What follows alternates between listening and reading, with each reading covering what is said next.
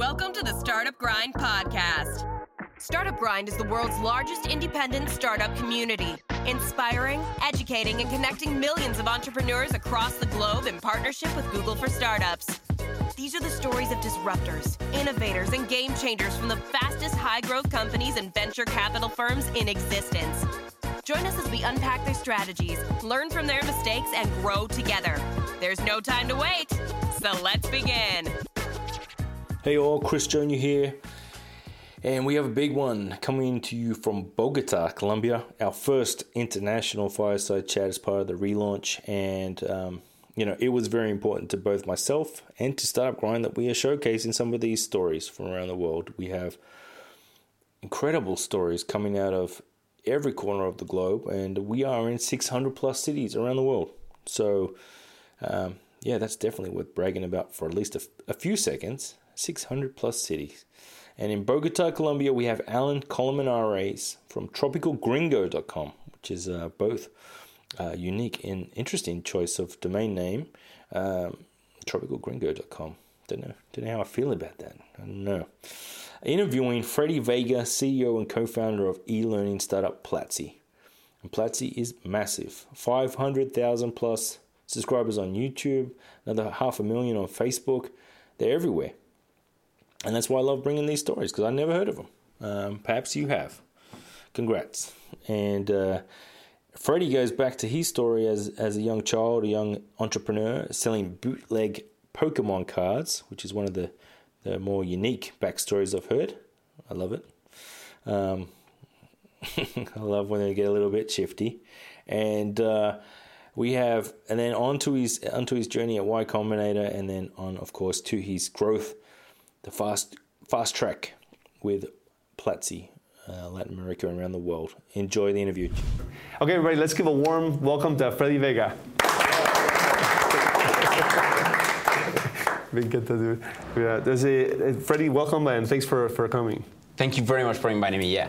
Okay, so I know there's a lot to talk about. I know you just graduated from Y Combinator. There's a lot of stuff happening. You have a great education startup. But I want to start out at the beginning. So where were you born? What was your upbringing like? Can you tell us a little bit about that?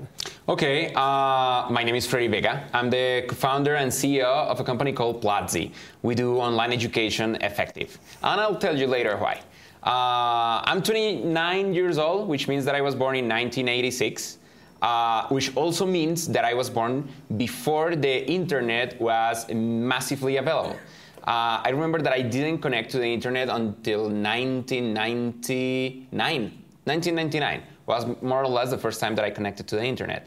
I remember that I didn't have a computer when I grew up. And it was actually really weird and really hard to get a computer in the neighborhood that I was born. My grandmother comes from the countryside, and my mother as well had a story until she was 10 years old picking grapes 3 hours from here, from Bogota. Eventually, they migrated here to Bogota, and most of my uncles and aunts went to work at different things so that they could pay my mother's college education.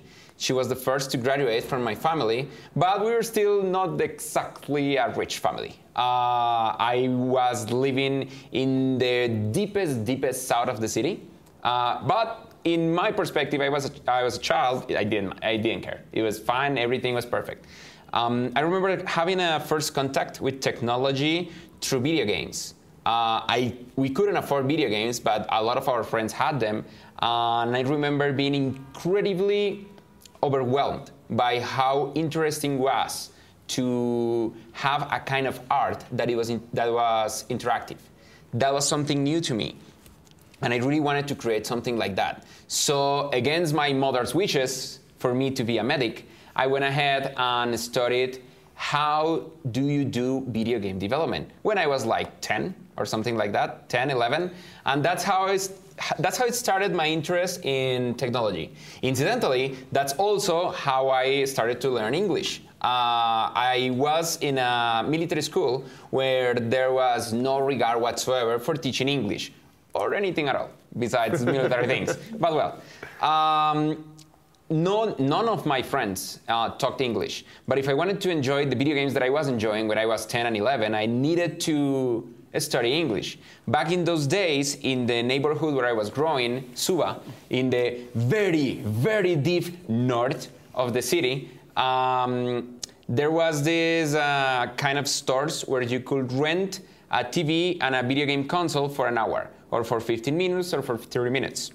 I remember helping a lot of my friends from the neighborhood to do their homework so that they could pay me, help them, in exchange for money, so that I could go and play video games in these kind of places. How old were you then? I was 11, 12. And with that money, I was going to these video game stores where they rented time, like an internet cafe, but with video games. And I was going there with English to Spanish and in Spanish to English dictionary, so that I could understand the kind of stories that I was playing. That's how I started having a lot of interest for technology, for programming. I didn't know it was programming back then. For English, which was incredibly useful. I didn't know this back in the day, but it was incredibly useful to know English. I started to learn English. Surprisingly, it works. If you do play video games and you need to understand what the hell is going on, it works to have a dictionary by your side, even if you're 11 or 12 and you learn English. When I was 13, I had a friend in my school, the rich friend, that his father bought him a Casio graphic calculator, and he had no idea how to use it. And I had a fame in my school that I was good with technology, even though I didn't have a computer back home. So he lent me the calculator for me to learn how to use it so that I could teach him how to use it. And I discovered that the calculator had something called BASIC. It was a very, very incredibly simple version of BASIC, but it was enough to do a small code. And I coded my first program there in a calculator. I remember that my first program was a game that we here in Colombia call Tricky, Tic-Tac-Toe. Tic-Tac-Toe. That was my first game that I developed. And it didn't have any kind of artificial intelligence at all. You just picked a place where you wanted to have either an X or an O, and that's it. Then I discovered how to do it so that the computer knew when it was an X turn or an O turn. And then I discovered how to implement patterns. And then it had artificial intelligence. Very basic, like how to respond to places so that the game could play against a human.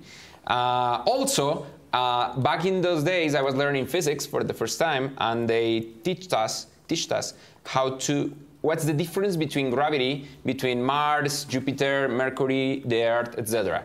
And a lot of the children in my class got to know that your weight is different in different planets. So I created a program to calculate that. Input your weight, and you'll see your weight in different planets. And I started charging for using that program. I started charging 50 pesos, which is, I have no idea what that is. Like nothing. Probably nothing, but it was still pretty good, and that's the first kind of programming-related business that I did. Mm-hmm. In parallel, I was terribly hooked to Pokemon. Pokemon was the craze back then, and when I got home, because I didn't have a computer, I went to an internet cafe. This was back in the time when I connected to the internet for the first time, 1999. And I downloaded a list of all the Pokemons, the Pokédex, but printed in paper. And what I did was that I was drawing from all the copies that I printed, the Pokemons in small cards, in small carton cards, cardboard cards. And I draw the Pokemons, and I transcribed with handwriting the literal description of each Pokemon. And on the back side, I was writing the attacks and a number. And I created a Pokemon League in my neighborhood. I was the guy drawing the cards, selling the cards, 200 pesos. It was the price of the cards. So you went up. You were going up and up. Yeah. I was increasing the price of the businesses. I was selling those cards for 200 pesos. And then I had battles on the stairs in front of my house with all the kids from the neighborhood. It got really, really popular. And remember, this was a very poor neighborhood. They didn't have Nintendo Game Boys or anything like that. So this was the equivalent of a Game Boy to them.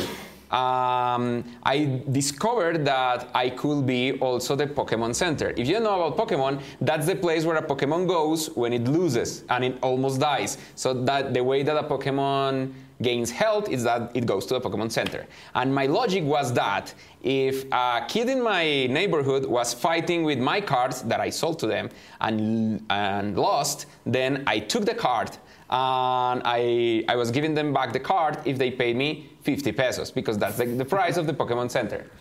In the official series, the Pokemon Center is free, socialism, but I was asking for money. Eventually, I improved the quality of the cards. Eventually, I discovered that if you put a standard white paper around the cardboard, it was more beautiful. And then if you got one of these contact plastic things that you could envelope the thing, it was going to be way more beautiful. And I started applying color because it was black and white before. So I started coloring the cards. And eventually, I hired 2 of my friends to help me draw. And they were better drawing than me, so eventually they were the ones drawing, and the business was booming. How old were you? I was 13. I was just 13. I remember that the month that I did most money, I did 500,000 pesos from selling cards that are 200 pesos. And the business expanded all around the neighborhood. Okay, 500,000, and when was that? Like in 500,000 pesos in 1999, that will be almost $400 back in the day, maybe. Maybe even more, yeah, like probably like 1,000 maybe. It was. I felt like a millionaire, and it was impressive. And eventually, it started feeling kind of like a gang, because people wanted to be a friend with me. Wanted to be friends with me just because I had the Pokemon card business. Some guys in nearby neighborhoods started copying the exact same business model and started doing cards. And some guys had way more budget than me. So they were using actual computers to print the cards, and it was way better. So I created a Pokemon championship. I got a huge cardboard thing, and I draw a huge map, and I talked to people saying that they had to sign up for the Pokemon Championship, and they had to go to the map like a standard board game, table board game. And I was the guy controlling when the battles happen, and I was in a military school. In the military school, they give you these things like pins that you have to put according to the rank that you have. And they are actually very cheap because we're kids and we have to buy them. So they kind of subsidize them. I bought like 300 of them, and I told them that it was those things were medals. So that's how they increase and blah, blah, blah. And a lot of friends, a lot of people that I didn't know started coming to my house to play. And then the mothers got mad and pissed about it, and they forbid everyone to play with me. And they created a mothers league impeding them to come to play to my house. And they went to my mother to tell her that I was doing an evil thing, because remember, back in the day, Pokemon was the devil. So I lost all my friends overnight. They never came back again, and that was the end of my first business. Wow, there's so many questions I want to ask. But first, one of the reasons I like that we're interviewing you is because I think this is a very different kind of story than the other entrepreneurs. There's a lot of similarities, but there's also a lot of differences. So when you were in that environment that isn't like, you know, upper middle class or whatever, was there any limitation that you felt, oh, I can't do this, or do you just not have those limitations in your mind? You just felt you could do anything that occurred to you? Well, in my mind, I just didn't know that there were limitations. I just didn't know that there were things that I couldn't do. And the things that I couldn't do, I just assumed that there was nothing I could do. It can't be helped. So I just let it go and went forward. I don't remember having any kind of limitations. I remember being really pissed when the mothers forbid everyone of playing with me, because I lost a business, a very good business. I was thinking of saving that to go to college, which eventually I did. And I lost that source of income. And also, it was a totally different environment from what I was doing in school. In school, I was in a military school, and when I was in first grade, the teachers told my mother that I had to go to second grade, because in first grade I was gonna waste time. And this sounds really good, but it's actually really bad, because you are the smallest child in the class, so it's easy to get picked on, etc.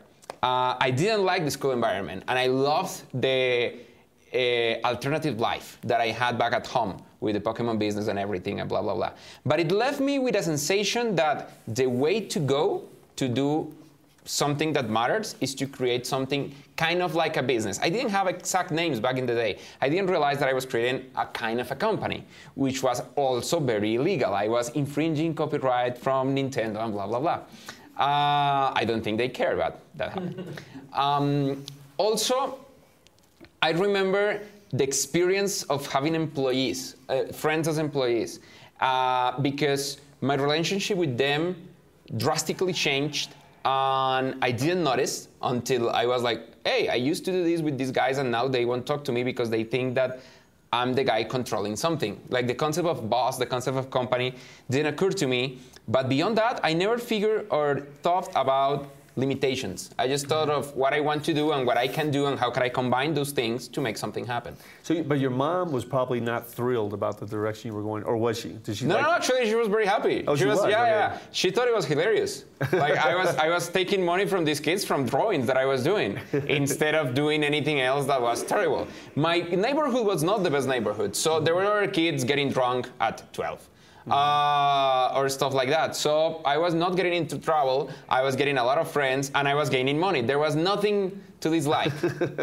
And okay, so the moms boycotted you. So after the moms boycotted you, what happened in the next years before going to college? Like, well, I cried. After that, I continued studying programming with the graphic calculator. Eventually, the owner of the graphic calculator got mad with me because I was basically the owner of the calculator. And he wanted it back, not sure why. And he took it away from me.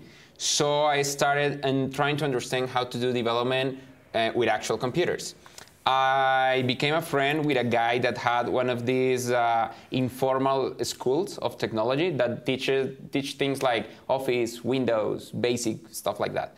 And I became friends with the owner of the place that knew my mother as well. And he allowed me to use the computers for free. So I was always going, I was studying from 12 to 6 p.m. on a standard school. And then at 6 p.m. I was walking to that place, which was like 10 blocks away from my school, to use a computer until 8, 9 p.m. Sometimes my mom picked me up, sometimes I just took a bus. Normally I was taking the bus. I was taking the bus most of the time. And that's how I started doing actual development. That's where I learned HTML, JavaScript, Visual Basic, which was big back in the day. And I learned how to do professional programming at 14, 1 year before I graduated from school. And you learned by yourself? Yep. And what, like, did you like look stuff up on the internet? Yeah, I was using this incredible tool called AltaVista. It was an incredible, very powerful tool. I started learning especially with Macromedia tutorials. Macromedia has these amazing tutorials on their website, and I had more or less kind of a hang into English, so I could understand most of the concepts. I started doing HTML and JavaScript and Flash, a lot of Flash. With Flash, I discovered that Flash was the way that most video games were being done back in those days.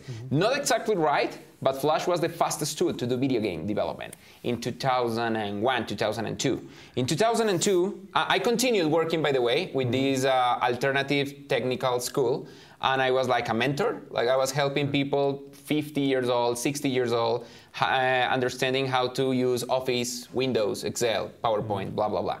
So that's how I paid them. They were, in quotes, using me as a mentor, as a teacher assistant. And in the times that I was not doing that, I was learning how to do more stuff.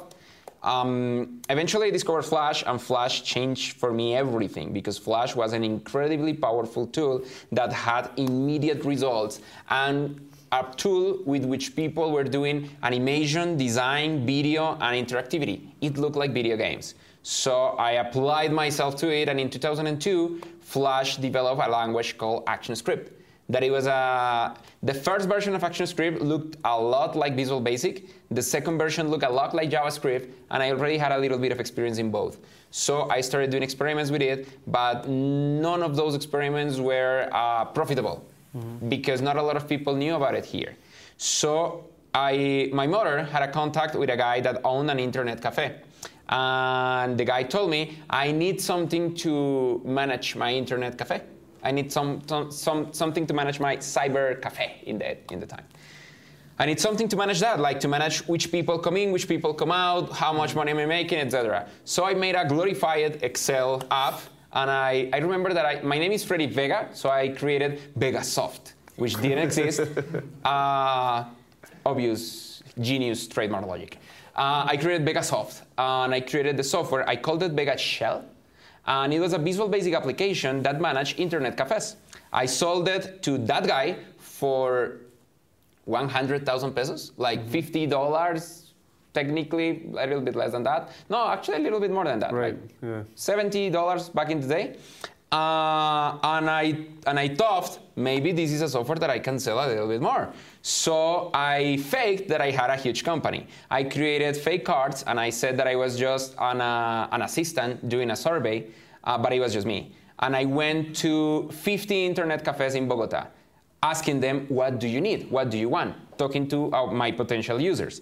And they told me, well, I want a software that does this and this and this and this. And at the end, I said, hey, I have a software that is exactly like that and is this and you should buy it, etc. And that was great. I didn't sell to 50 internet cafes, like 10, but it was another source of income, and that was great. However, I didn't know anything about customer support. So the first time that one of my customers had an issue, I ran. And I never answered back because I had no idea that you had to do those things. I was like, you install the software and you never talk to that guy again.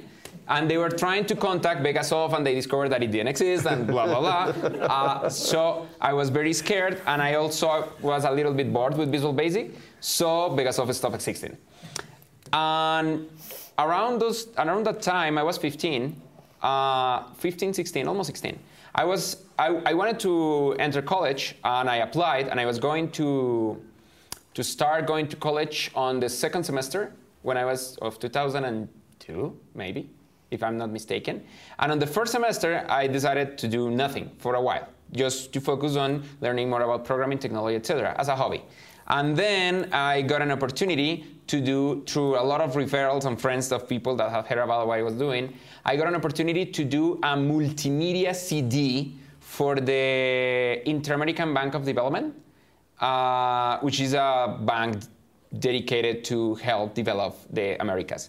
They had an issue, they told me, that they were dealing with a lot of NGOs and nonprofits. And the nonprofits, they didn't care about accounting. They were not managing their money well. So they wanted to create a fun way to teach accounting, which is obviously impossible. So I thought, let me try, and I created a game called Super PUC. PUC, it's in Spanish, Plan Único de Cuentas. It's the books. It's the way that the books are managed in accounting. And it's the government explanation and how you have to manage accounting inside your company. So I created a game in which there is this huge book with glasses, but it has a mask and a cape because it's a superhero. But he was kidnapped by 4 evil people in a building. So you have to access the building, and you can go floor by floor until you get to the roof to rescue Super PUC, the accounting book. If you answer the riddles of each one of the evil guys on each floor. And the riddles are a way to teach people about accounting. So it was an e-learning application based on a video game. I know that the agency that hired me to do that, because I was like a guy hired by an agency. The agency that hired me to do that, I'm sure, earned a lot of money. I earned 600,000 pesos, the equivalent today to $200. Maybe the equivalent back in the day to 1,000. Yeah, $1,000. But it was amazing, so I didn't care. So there's a lot of people walking around that learned accounting by I have watching no. Superbug. I hope not. Superbug. I remember that I was very excited writing the game engine and everything, and then I had to put the content. So maybe this was a stealth way for making me learn accounting, because I had to learn everything. Like, okay, what's this? All right, I'm going to create a question regarding this. What's this? God damn it. All right. And then the same guys, the same agency, got another business offer from the Bank Boston. The Bank Boston was teaching the banks here in Colombia how to detect money laundering. And they told me, this is a book that we wrote on how to detect money laundering. Convert this book into the same thing that you did for the other bank. That was a little bit harder, ironically enough, because money laundering is way more interesting. But they didn't want a video game. They were very specific and adamant. We don't want a video game. We want a serious thing. These are banks. So I just created a card game, kind of like one of these flashcard games in which you show a lot of times the same concept until you interiorize the concept, and then a quiz system, etc., another learning system. And I didn't know that back in the day. I was just doing something for someone in Flash. I also, incidentally, learned how to do money laundering. And I have a lot of experience on that and how it's detected. I didn't know these guys were so inventive and so creative, impressive, the ways that people launder money. I earned more or less the same, and I started getting a lot of more job offers. What did you learn from that experience, where the other guys made a ton of money and you made a little bit? I truly didn't care. Okay. I care now learning. in retrospective, like, damn it, those guys. But you learned a lot. But I didn't care. I was really happy that I was doing something and they were paying me for it, and I loved it. Mm-hmm. I thought that this was great, and I started having contact with the Macromedia community. The Macromedia community in Bogota started with a group smaller than this, in a place exactly like this. And it was just enthusiasts of Flash, of Dreamweaver, of Freehand. And there was a guy from, I think he was from Barranquilla, which was the guy that was the leader of that group. And I admired that guy a lot. I was like, I want to be that guy. That's amazing. And I was coming to these kind of events where they were showing things that they were learning. They were showing, I learned how to do this kind of animation. I learned how to do this kind of development. And I wanted to implement that in my personal projects and the projects that I was doing for money. And I approached the guy saying, this is awesome. I want to teach something next. And I had nothing to teach because they were amazing. I was a noob. But I tried anyway. I bought a book in Panamericana over here from McGraw-Hill. I think I still have that book that teach a lot of weird tricks. And I tried to find the weirdest trick that I could teach them. It worked. They were like, wow, this guy knows that. They didn't know that that was all I knew. But it got me into the community. And I started talking to more and more people and discovered that I really, really enjoyed teaching. And I enjoyed a lot sharing what I knew. A lot. So I worked my way into the system, and I ended up being the second in command of the Macromedia community. At the same time, I was in college doing really bad. Like really, really, really bad. What were you studying? I was studying systems engineer, which is the equivalent to software engineer, got worse. That's system engineer. And I was doing really bad. I got my first girlfriend, more or less at 16. In college. She was way older than me, which when you are 16 is way worse. Like I was 16 and she was 20, but to me it was awesome. We lasted for 3 years. At the end of that relationship, when it was getting like bad, when I was 18, the Macromedia community started fragmenting in Colombia, especially because Macromedia was having issues as a company. Eventually they were bought by Adobe. In the probably worst acquisition in the history of Earth. The community was started fragmenting. The guy from Barranquilla started doing other things, and I really wanted the community to stay alive. So I decided to create a website where I could continue doing these things, even if it was going to be in a less impactful way, because I thought that it was never going to be as big as that Macromedia community. I went to the countryside with my family on a trip, like very near here from Bogota, with a notebook. Back in the day, you could buy any.com that you wanted. In 2003, I bought the domain crystallab.com because I got a lot of names in a lot of places, and I started crossing and saying, I like this name, I don't like this name, etc. And Crystal Lab sounded like a good name. So I bought the domain, and I created a basic homepage. I didn't know any backend code, a backend programming language. So I went to a website called Maestros del Web and Foros del Web. This website was the biggest community of web designers and developers in Spanish. It was huge. They started in 1997, before I connected to the internet. And it was the first community in Spanish. Not the first community about web development. The first web forum in Spanish. It was Foros del Web and maestrosdelweb.com. And over there, I learned PHP. And with what I learned, I created a website that today, you'll call it a blog. But in 2003, they didn't have a word for that. Some people did, but I didn't have access to them. So I created something that looked like a blog with a section of tutorials, a section of articles, and a forum. That was it, a very basic forum. And I remember that my first tutorial was not about Flash, which was my main passion. It was about Fireworks, which is a tool that I love to do web design that Macromedia and eventually Adobe abandoned. And then I did a tutorial about Dreamweaver, which was the tool that I was using to create the PHP code. And then I wrote my first Flash tutorial. I thought that this site was going to be okay, like 1,000 visits per month. But we got on our first month 1,000 visits per day. And I started getting emails asking me to publish their tutorials. Like, hey, I want to learn to share something too, and this is the tutorial. And I did this process by hand. I got the tutorial, I reviewed it, and I thought this tutorial sucks. So I rewrote a lot of things, I changed the title, I added some images, I published. And I was starting to create a community. Bit by bit, I started getting a lot of tutorials. And in our first year, we got to the point where we had 1 million unique visitors per month. And I didn't have any money, and I was in college, and 1 million visitors per month in 2004 was like $5,000 in hosting. So I was very scared, and I thought that I was going to have to close because success. But in at the end of 2004, Google decided to open their experimental AdSense program to international people. So I applied through my mother again, because I was still underage.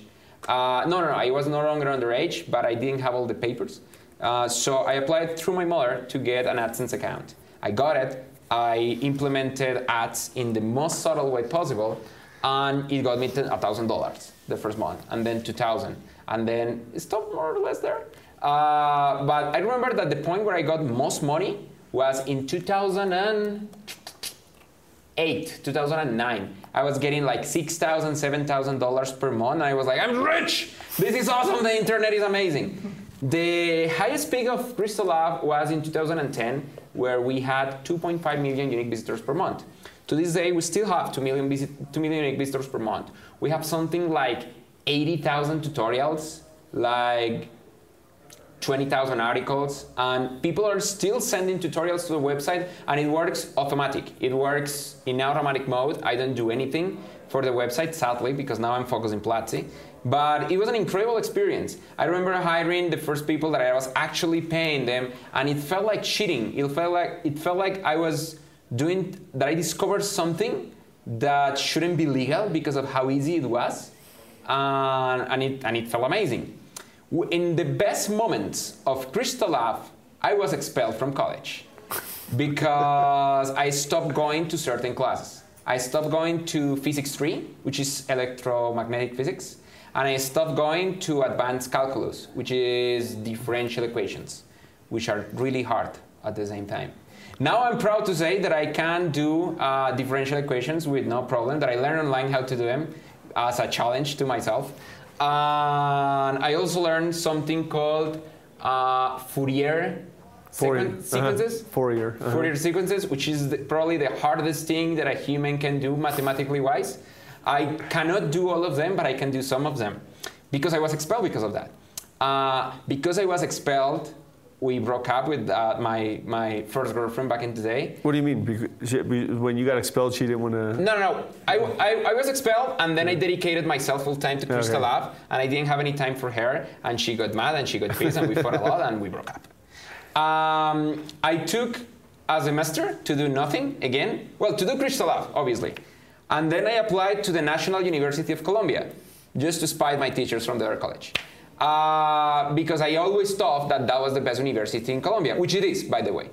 And also because I got a bad taste in the mouth of leaving college. My family, my mother, with all their wonderful things, she really wanted me to graduate. And she was really worried that I was not going to do it because she thought that the internet might explode someday. Which, by the way, she was right. We have cycles, we have bubbles. It's not really that wrong. And by the way, Crystal Lab exploded in terms of business model. I went and applied to the National University of Colombia. I got in. I was the best student on first semester. I was the best student on second semester. And on third semester, I realized that I couldn't pay attention to college and do Crystal Lab at the same time. So I just retired, which was a revolution in my family. Like, what the hell is this guy thinking? Sadly, at the same time that I retired, no, like 1 year after I retired from the university, AdSense crashed. AdSense crashed at the same time that all the financial world crashed. In 2008, 2009, when the real estate bubble bursted in the US, the first thing that companies stopped investing in is advertising. So they stopped investing in AdSense, and AdSense readjusted their prices, readjusted the deal, readjusted cost per 1,000 impressions and stuff like that. And all my friends, no doubt, started losing money and started losing their status. With the same level of traffic that I had in 2009, I was doing $6,000 back then, and I'm doing $200 today. With the same level of traffic. It's ridiculous to go from 6,000 to 200. And it was the best thing that ever happened to me. Because if I were going to continue there, I was becoming lazy. I was like, oh yeah, I can wake up at 1 p.m. and then do nothing and browse the web. And YouTube didn't exist, so I don't remember what I was using back then. But eventually I'm gonna code something and it's good, and the community is growing and the visits are fine, and I'm gaining more money that I can spend living in Suba, at the very deep north of Bogota. So meh. I started traveling a lot. In 2005, 1 year after I started Crystal Lab, I was invited. This is also another weird thing. When you have a website with a lot of visitors, you get fame, and I didn't know that. So a lot of people were like, who's this guy? Who's Freddy? Who's the owner of Crystal Lab? And because I was very young and I was fatter, like fat but bigger, more fat, more fat, and my cheeks were way more pink than they are right now, I looked like I was 15 or 14 or something like that. And I couldn't grow a beard. So I didn't want people to know who I was. And I wanted to create a myth around me. So I didn't have any pictures on the internet. This was before Facebook. Facebook got popular like around 2007 here in Colombia, 2008. 2008, I think, is when Facebook exploded here. So I created this myth that I didn't exist, that Crystal Lab was maintained by a robot. But eventually, a newspaper from Guatemala tracked me down and sent me an actual paper letter asking me to go to a conference in 2005. And I said, holy shit, this is awesome. So I went to the conference. This was the first time that someone paid for my travel expenses. And I thought it was amazing. During my time in Crystal Lab, I was invited, I don't know, 50, 60 events. I'm traveling a lot. But this was the first one. And I thought I was a rock star, and I was a stupid douchebag. Holy shit. I was really, really, really bad. I was like, oh yes, I'm from Crystal Lab. And I met a guy that was very humble, that was way more famous than me, and that had way more traffic and way more power. Christian Vanderhens. Christian Vanderhens was the founder of Maestros del Web and Foros del Web, the site who in 1997 was started and the site through which I learned PHP. And I hated it. I hated him. Like, who the hell this guy thinks he is? Like, stealing my thunder. So I decided that he was my enemy number one. And I told him, like, hey, you're my enemy. And he was like, okay. He was considerably bigger. In the highest peak of Maestros del Web and Foros del Web, they were gaining 10 million unique visitors per month. I have no idea how much money they were making, but this guy had an apartment in Barcelona and another in Argentina. Now he has none. Because AdSense crashed. I don't know if those apartments were his. Probably just rented. But he had them at the same time. Like, I'm going to wake up in Buenos Aires and I'm going to sleep in Barcelona. And I envied that a lot. again, I was an idiot. I continued meeting him through a lot of events because a lot of people were trying to invite us, and some people in the ecosystem realized that we were kind of hilariously fighting each other. I asked him to interview him for Crystal Lab, and the interview, I made it hilarious on purpose so that we increase the meat of our fight, of our public fight. So people were inviting us at the same time just to see us fight in these hilarious ways. And he never fought, actually. He was just answering what I was doing. But this made us more and more popular, weirdly. When AdSense crashed, we both got poor, and we knew it. We eventually started becoming friends because you spend a lot of time with the same guy, and you guys have similar stories, so we became friends. And I was in his apartment in Buenos Aires, and he told me that AdSense crashed, and he had to fire people, that he didn't know what to do, and he was going to do another startup. And this is the first time that I heard the word startup. Like, what the hell is a startup? And he said, well, you have one, Crystal Lab. No, I have a Crystal Lab, not a startup. No, a startup is this company that grows really fast and it's based on blah, blah, blah, blah, blah, scalability, blah, blah, blah. Okay, and what are you going to do? I'm going to do an application. The iPhone just came out like 2 years ago before this happened. I'm going to do an iPhone application that you take a picture of food and it will tell you the calories on that food. This guy was not a developer, not a programmer, so he thought it was easy.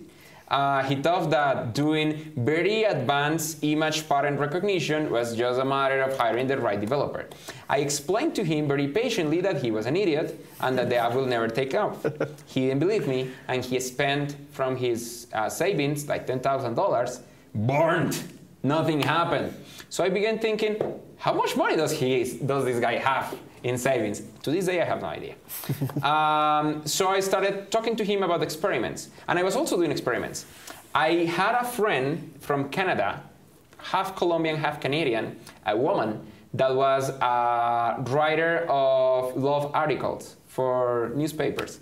But she loved dark humor. So she started doing articles, unexpected articles about love advice. Like, I don't know what to do, my husband is about to leave me. Oh, what you have to do is boil a giant pool of water and then convince him that that's not boiling, throw him there and then run away and never come back, and stuff like that, but way funnier. I'm not that funny. I love the way that she writes. So I created a website called Tia Hime. Her name is Jimena. We created this dark humor website supported by AdSense. But then two things happened. AdSense crashed and my AdSense account was banned because anything related to sex, even remotely related, is banned from AdSense. And this was remotely related. So I lost the money that I invested there. I then started a website to upload pictures, and it grew really fast. And then I started getting very weird pictures that I didn't want in my website, and I didn't know how to deal with that, so I was dealing with it manually. Then I had to hire someone to deal with it, and the website was not making any money, and it was growing a lot. And eventually I realized there is no way to make money with images, with just image uploading. So I'm going to stop, because otherwise this is going to consume my life.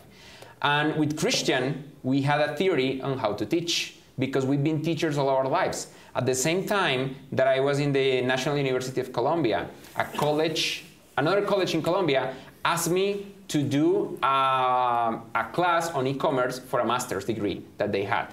There is a loophole in the way that law works on college education in Colombia. If you want to teach on a standard college degree, you need to have a master's degree to teach. But you don't need to have any kind of degree at all to teach on a master's degree. You only need experience on the field. This is a stupid loophole, but it exists. And I took advantage of it, and I created a class on how to do e-commerce, very basic e-commerce back in the day. And I teach there in the university. And I also keep teaching at this technical school that helped me with their computers when I was a child, until they went bankrupt. And I haven't had any contact with him since. I have no way to contact the guy, but I'm incredibly grateful to him. So Christian also was teaching, and Christian was doing experiments with online video because he was teaching for the Ministry of Education in Guatemala. Christian convinced the Minister of Education to give him a lot of money to go with a small bus with a lot of computers to a lot of places in Guatemala. Guatemala has a weird dynamic. Guatemala only have 50% of their population talking Spanish. The other 50% talk like 10 different languages, which are dialects of Mayan cultures. So people don't really speak Spanish or English. They speak really different things, and they have really different access to education. So Christian wanted them to have access to the internet, so he went with these buses that were basically mobile internet cafes to teach them how to use the internet to very underserved communities, like literal underserved communities. And he also started creating training videos for these kids that picked up concepts really fast on how to do more advanced stuff on the internet. And he was the guy recording the videos, editing the audio, doing the graphics. He was doing everything. And that's when the story of this company starts. In 2010, it's more or less around the time where the first campus party happened in Colombia. We met again, Christian and I, on that campus party, and we decided to do a funny video in which we were impersonating the jury from American Idol. And instead of doing American Idol, we were doing websites. So we asked people through the very first tweets that were being sent in the Colombian and Spanish-speaking community to send us their websites so we could criticize them and tell them how to improve them. But again, I was still a douchebag, so I was really an evil guy, like the douchebag guy from American Idol. Meanwhile, Christian was the humble guy that was doing the best advice. So the ratings, that helped the ratings. Yeah, actually, that helped the ratings a lot. Who knew? People hated me, obviously, but it helped the ratings a lot. We started creating these videos and uploading them to Vimeo. And we didn't know anything about it, but they were gaining things like 500, 600 views. And we thought, this is awesome. And then a startup called Ustream started. And we decided to test with Ustream. And we did our first live streaming.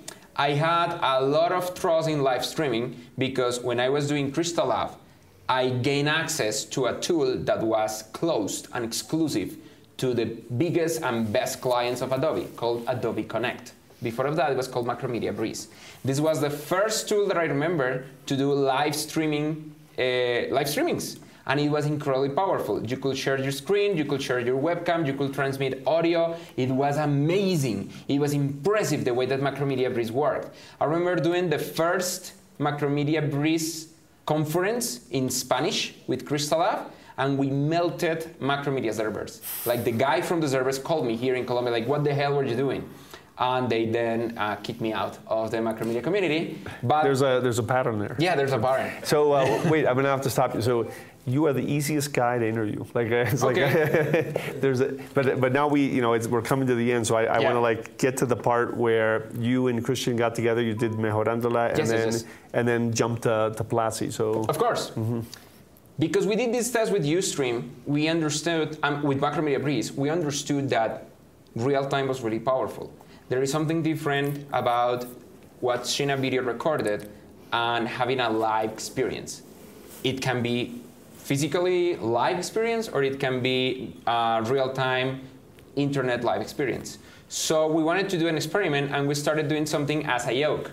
One of the jokes that I always told about Christian, it was how bad he was with trademarks. Because Maestros del Web, Aforos del Web, in Spanish, it's funny how you say Maestros del Web. Nobody says that. Or Foros del Web. Yeah. It's like a literal translation of webmasters, but in a bad way. And he registered these domains in 1996. He literally could register anything, color.com, love.com, but he didn't do it. He went for Maestros del Web and Foros del Web. I always scold him about it. So as a joke, I said that our program was going to be called Mejorando la Web, improving the web, as a joke. The joke was on me because it ended up being an actual company, and I had to do the renaming and the trademark work, stupidly enough. Crystal Lab was always a good trademark, and I loved it. So we started Mejorando la Web, doing criticism of websites through Ustream. And we did our first live streaming, and it got 600 viewers. And we said, what the hell? We normally do conferences, and we get like 500, 300 people. But we had never had 600 people at the same time, arbitrarily, just because we started a webcam.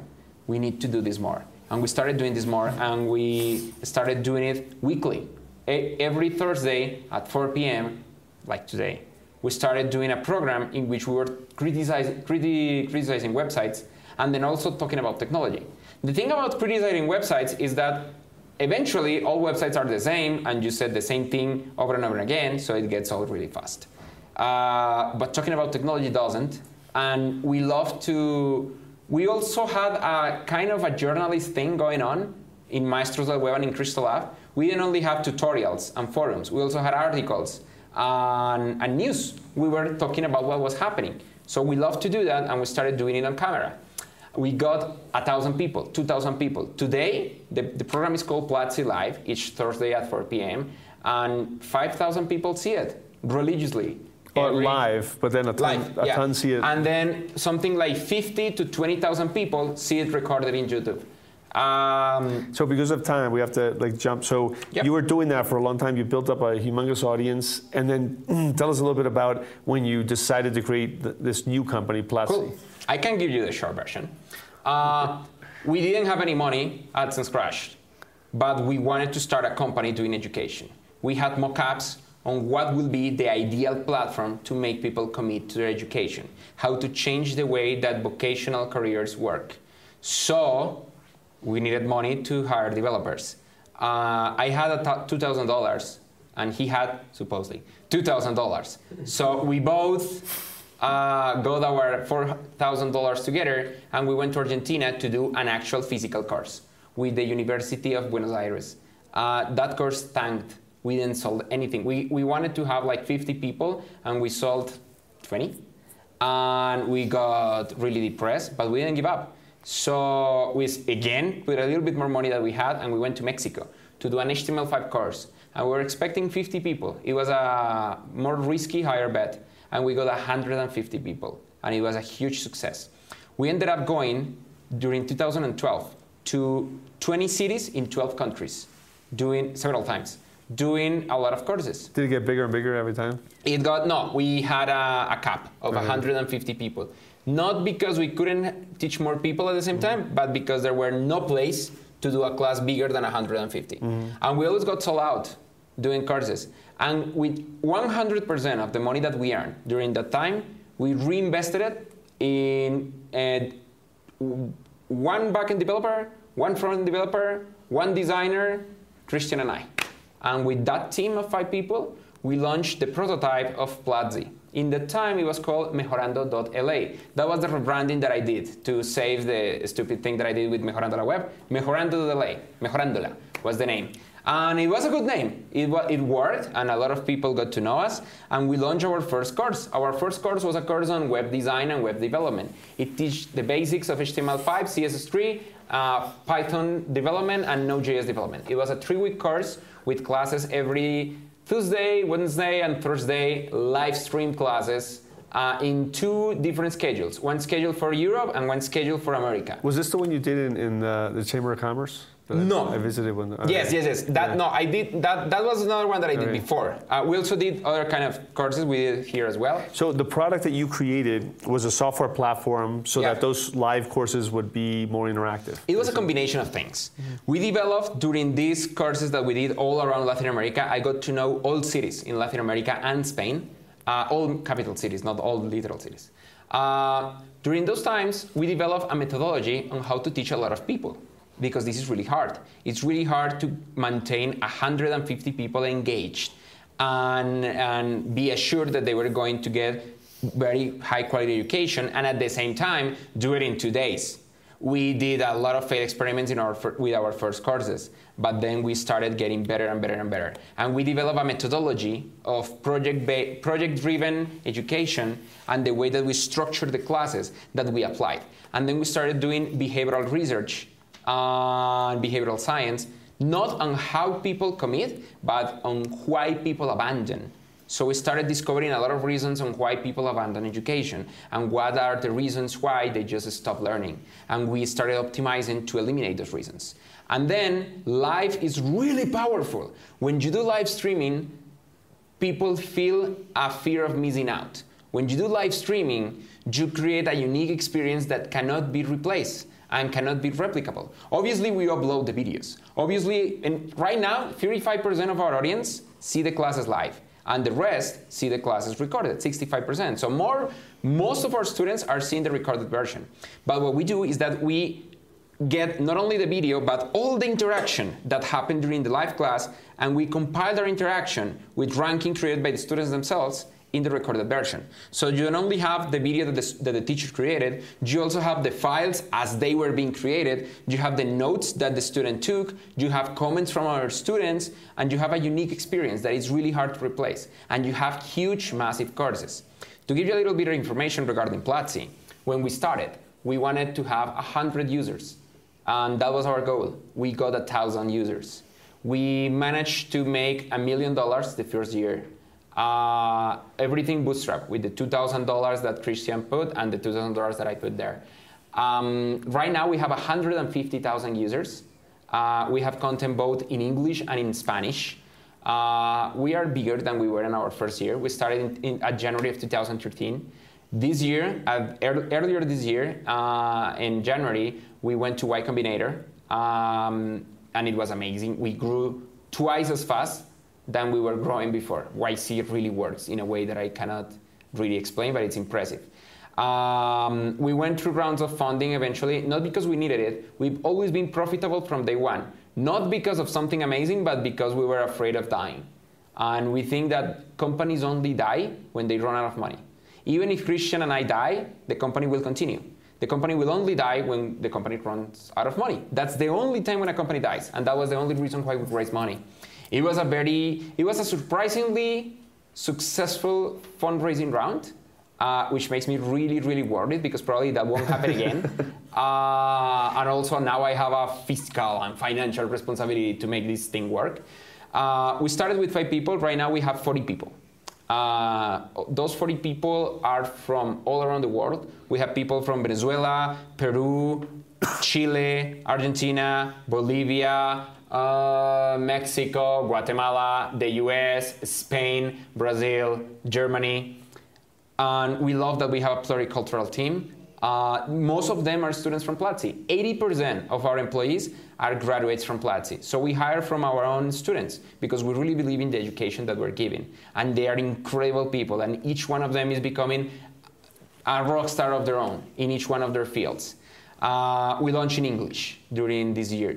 And in English, we're growing faster than we're growing in Spanish, surprisingly. Okay. Well, and that's the state right now. I think that characteristic that you have, that you don't see limits, kind of helped.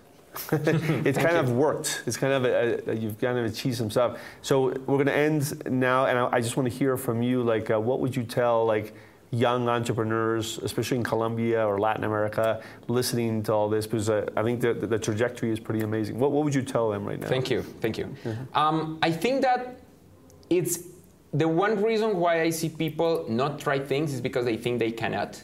And I think that I was very grateful and lucky in that I didn't know that I can't because nobody told me. So I just went ahead. And sometimes I failed. A lot of times I failed. But it didn't matter because this is fun. I think that the most powerful thing that a person can do to succeed in this kind of things is to do personal projects that they're passionate about. And this is something that a lot of people miss, and this is something that we try to give our students. If you create personal projects that you love, even if they're not profitable, even if nobody uses them, you're learning something that people that only do this for a living will never learn. And that's the only way to succeed, in my mind. There is no one, literally no one, that I know that I consider successful that don't have personal projects. All of them have some kind of personal project, some kind of thing. In Y Combinator, to give you an example, I was dealing, the YC partners are incredible multimillionaires. People not all of them, but most of them are they have a lot of money. And they're the most humble people in the world, and at the same time, they code sometimes when they're bored. Hacker News was born out of that. The social network that we use, the secret social network that we use inside of Y Combinator, it's an amazing piece of software that they develop. They don't have to work for anything. They make money just by being alive because of all the money that they have. They really don't have to work anymore. but they still do. They are still dealing with a bug in their code that sometimes give a 500 HTTP error. They're still dealing with something that works really weird in Internet Explorer. They're still doing things that they're really passionate about. They have personal projects that eventually become incredible things. I never in my life imagined that Platzi, before Mejorando LA, we did the rebranding, was going to become the company that it is today. And I know that we have a long way ahead to be a successful, huge company. We have done some things, but there's still a lot of things that we have to do to actually achieve our objective of making education online first. But all of these things started because we had personal projects and passion for a single thing. So having a personal project and pursuing it is the most important thing. And right now, it's easier than ever. So there's no excuse at all. Thanks, Freddy. Thank you very much. Okay.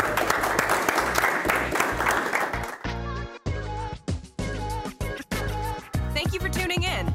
To keep up to date with all things Startup Grind, visit us at startupgrind.com or join us at an event in a city near you.